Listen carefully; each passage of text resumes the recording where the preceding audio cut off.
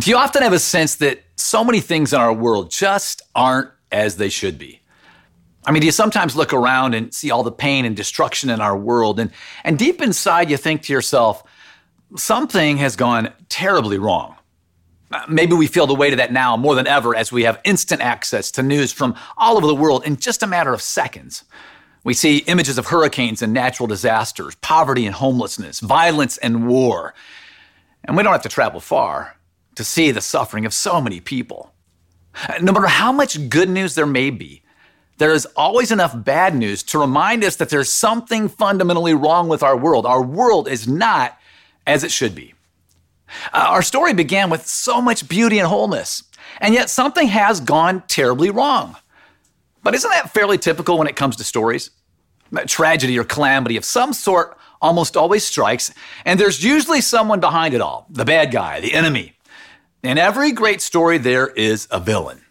So quick show of hands, or let us know in the chat, okay? And be honest, who here would admit that they love an evil villain? In movies, they're the bad guys, but they also make the story much more exciting. So I'll tell you what, I'll name a movie and you tell me the villain, okay? This first one will be fairly easy. In The Wizard of Oz, the villain is, right, the Wicked Witch of the West. I'll get you, my pretty, and your little dog too. Sorry, I couldn't help it, I had to try. In Infinity War, the villain is Thanos, right? Wouldn't want to meet him in a dark alley. And The Dark Knight showcased one of the most evil villains ever. And maybe my favorite. Who is it? The Joker, with that haunting evil laugh that reminds us he would love for chaos to reign worldwide. All of these make-believe stories have an evil character. But in our true story of a king and his kingdom community, despite what you may have been told, the real villain is not a person. It's a word. It's a word that tells us of a force, a pattern, an evil that has brought tremendous conflict and hardship. What is it that has caused so much to go wrong in our world? It's a 3-letter word, sin. Sin. In our current series, we're exploring what we believe as a community of Christ followers. And you'll quickly see that each week builds upon the last. So if you missed last week, I want to encourage you to check it out. And do all you can to stay with us through this entire 8-week series, as each week is can't miss stuff. If you're seeking, we hope this series will help you understand what we believe so you can decide for yourself whether or not it's true. If you're growing in your faith and want to understand more about your beliefs, this series will deepen the theological foundation upon which your beliefs are based. You might be with us today and feel rather confident in your faith. This series will challenge you to examine and, if necessary, realign what you believe with the truths found in Scripture. And finally, if you describe yourself as a bit of a skeptic, we're glad you're with us. And our hope is that this series will make sure you truly understand what you might be rejecting and not some false version of Christianity. Truth is, this series is for all of us. So let's talk about what we believe. What we believe is a true story of a king and his kingdom community. And let me remind you where the story started. You might say this is the way it was. The story starts with a God who is love. He's a community of oneness, one God, 3 persons, Father, Son, and Spirit. This God who is love created a world that was good. He created the heavens and the earth and all of the living things. And he created people to join in his community of love. And in the beginning, everything was perfect. God's kingdom was being realized on earth. And there's a biblical word for this. The word is shalom. Shalom. In the Bible, shalom means universal flourishing, wholeness, delight, where natural needs are satisfied and natural gifts are abundantly active. And so all of creation was functioning as the Creator intended and designed, and there was harmony between the Creator and created. The result of everything working as God intended was mutual flourishing. The world could not have been a better place.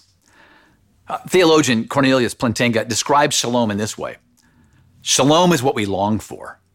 It's a state of affairs that inspires joyful wonder as its creator and savior opens doors and welcomes the creatures in whom he delights. Shalom, in other words, is the way things ought to be. Where there is shalom, there is nothing lacking. No oppression, no hierarchy, Every person is provided for, valued, and treated equitably. Shalom is what God's kingdom looks like on earth. I mean, ever experienced what you might think is something like shalom?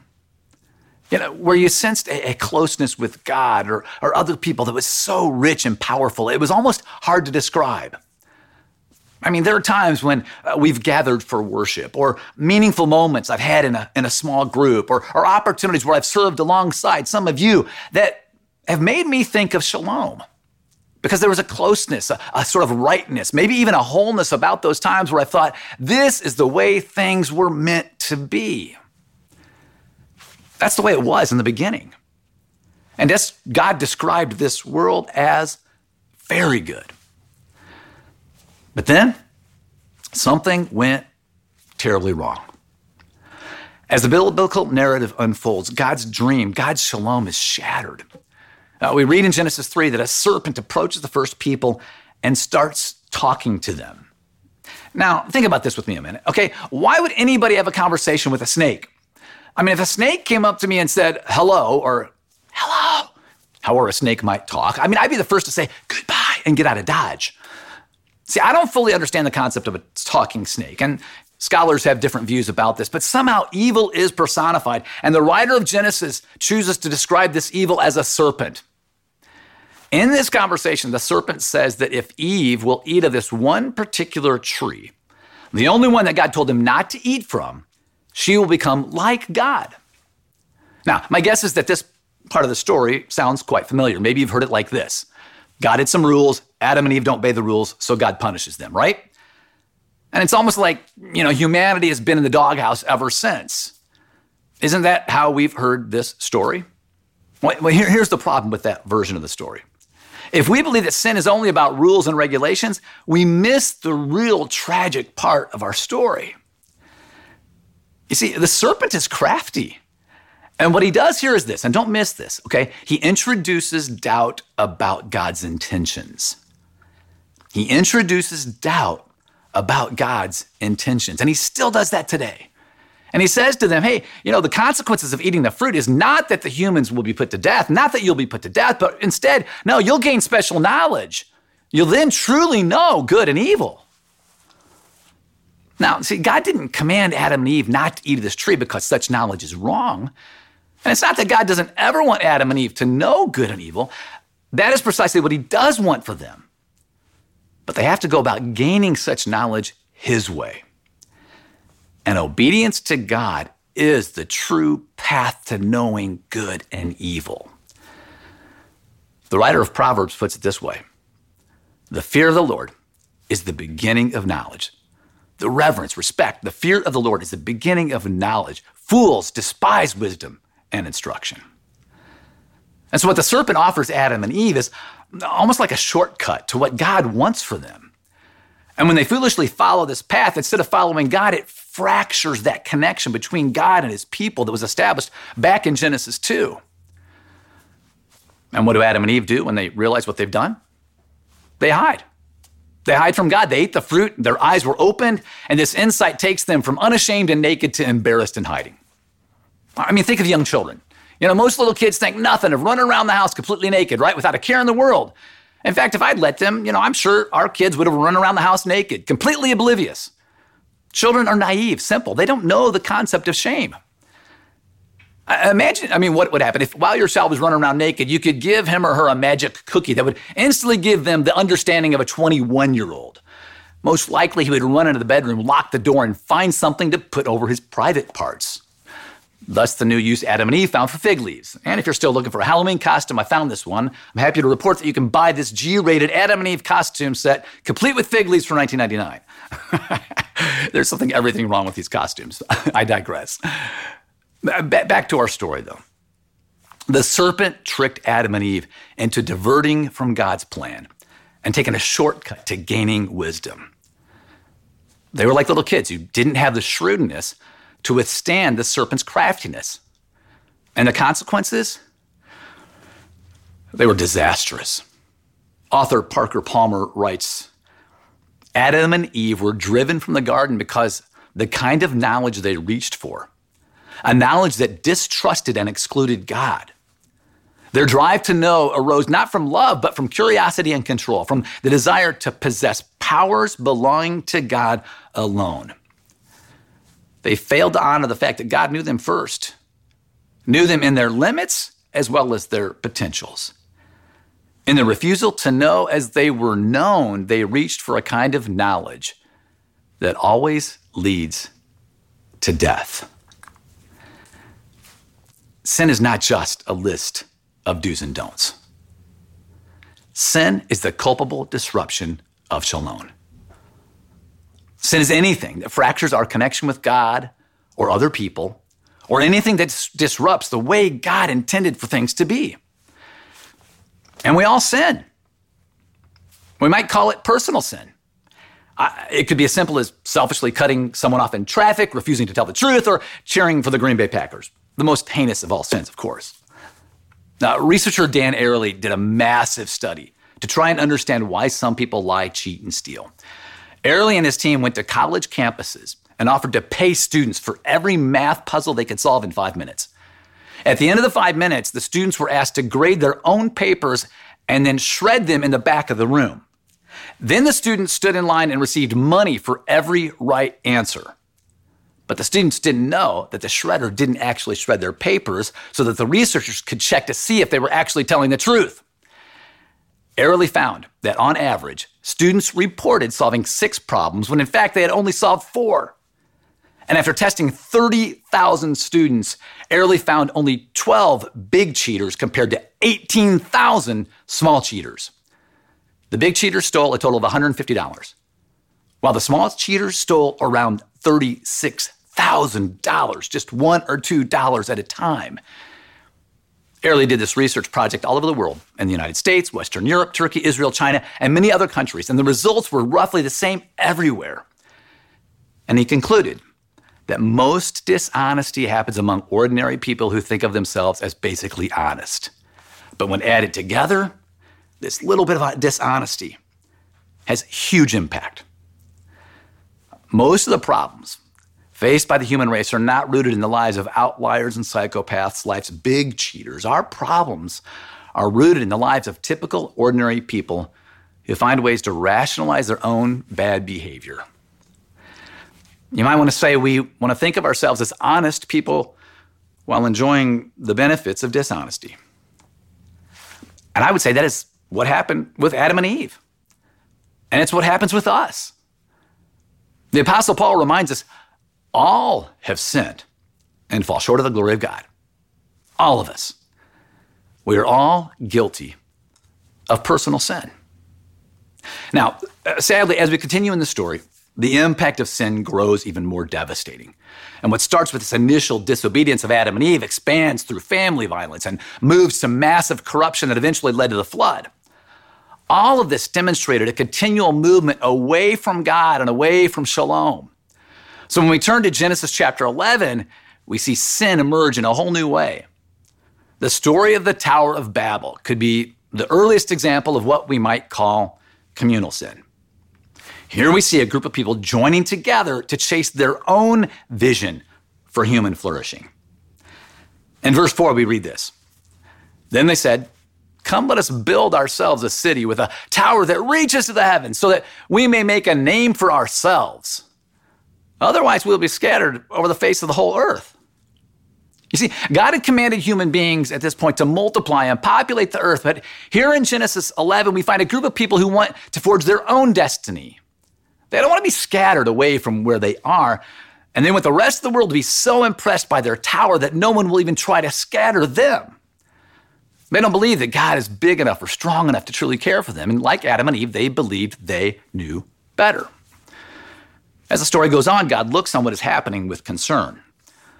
Old Testament scholar John Goldingay writes, "God's unease at the building project focuses on its constituting a kind of assertion of independence, opening up the possibility of further acts of independence. The issues, again, parallel those of Adam and Eve. But this story considers them at the level of a people, not just an individual or married couple." And communal sin didn't just happen at the Tower of Babel. Throughout the Old Testament, we see the consequences of the Hebrew people. God gave them the law, which was his vision for their society to flourish. But over and over again, they failed to live by that wisdom, which resulted in social, cultural, and relational injustices. And sadly, this is not only an ancient story, this is our story. Communal sin is what has gone wrong with our world too. And there are so many examples of present day communal sin. It's when people in other communities or other parts of the world suffer as a result of our actions. It can include harm to the environment when we violate God's creation. Communal sin can include profiting off of products that aren't ethically sustainable. Even if it is often unseen to the offenders, each time there are people who face consequences. I mean, some of us could even unintentionally benefit from systems and structures that are the result of communal sin. So what then should we do?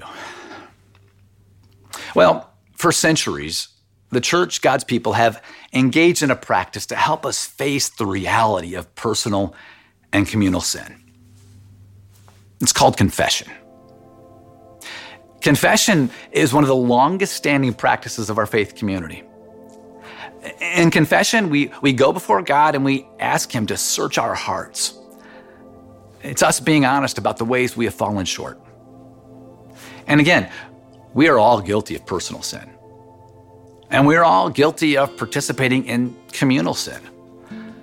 But the Apostle John reminds us. He says, if we confess our sins, he is faithful. God is faithful. He is just and will forgive us our sins and purify us of all unrighteousness if we confess our sin. You see, when we acknowledge our sin, when we are honest with God, he meets us where we are and purifies us when we've fallen short.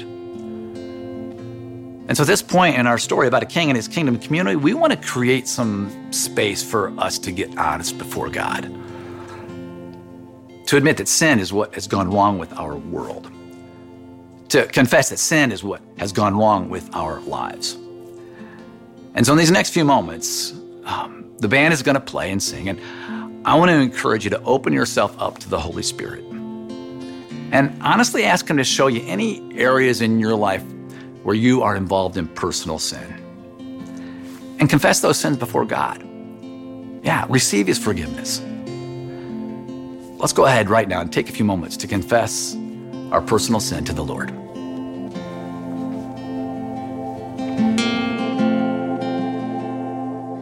Lord, I come, I confess, bowing here, I find my rest. Without you, I fall apart. You're the one that guides my heart. Lord, I need you, oh, I need you. Every hour I need you, my one defense, my righteousness, oh God, how I need you.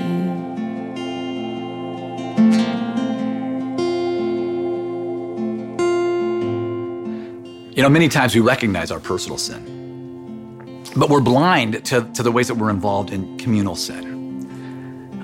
There are so many systems and structures in our world that benefit some while hurting others. And so let's just take a few moments now to open up ourselves to the Holy Spirit in the area of communal sin. And like we just did with personal sin, let's confess those communal sins before God to receive his forgiveness. Okay, let's just take a few moments here to confess our communal sin to the Lord.